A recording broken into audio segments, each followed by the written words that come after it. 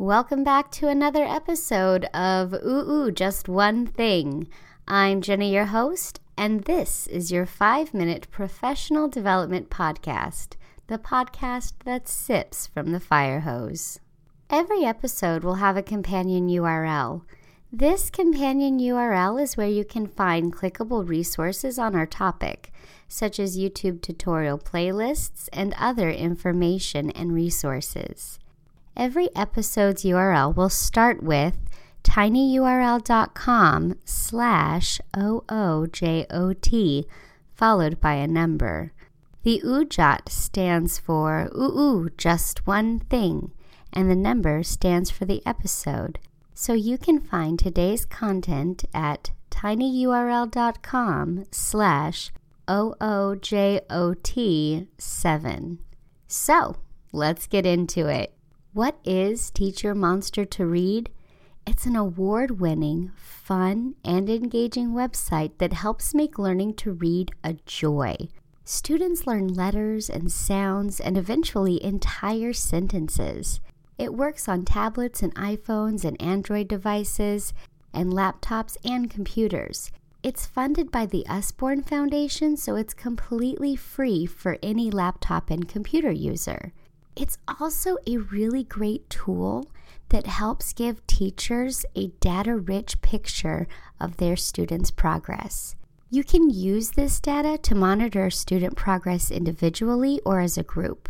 You can use it to guide your instruction, or you can even lead data-driven conferences with parents, students, and other teachers as needed.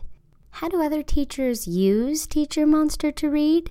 Well, some teachers use it as an extension, such as a Fun Friday or a When You're Done activity. Some teachers use it as a daily part of their reading workshop or language arts centers. Some teachers use the data to monitor students' IEP or 504 goals. Some teachers use it to differentiate their reading instruction across the board. Others use it to supplement practice in specific areas of need. Some teachers use it as an easy way to connect home and school since parents have access to the data. And some teachers use it as meaningful homework. Others use the data to plan lessons and monitor student learning goals. Using Teach Your Monster to Read can help you easily define the struggles of your students so that you can plan your lessons accordingly. It's also a great way for students to practice their reading skills so you can conference with your kidlets, run guided reading groups, or provide individual intervention.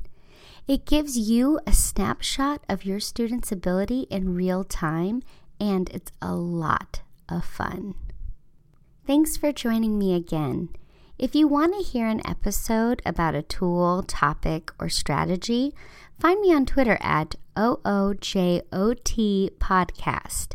That's at OOJOT Podcast. Or email me at ujotpodcast@gmail.com.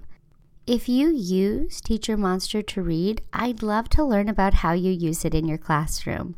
So reach out via Twitter or email. Join me next time when I'll be discussing Kidim. Well, that's roughly 5 minutes, and I'm Jenna, your host. Before I sign off today, I just want to say thank you for over 400 listens. If you have any feedback about the show or any comments, I'd love to hear from you. Thanks again, and have a great day.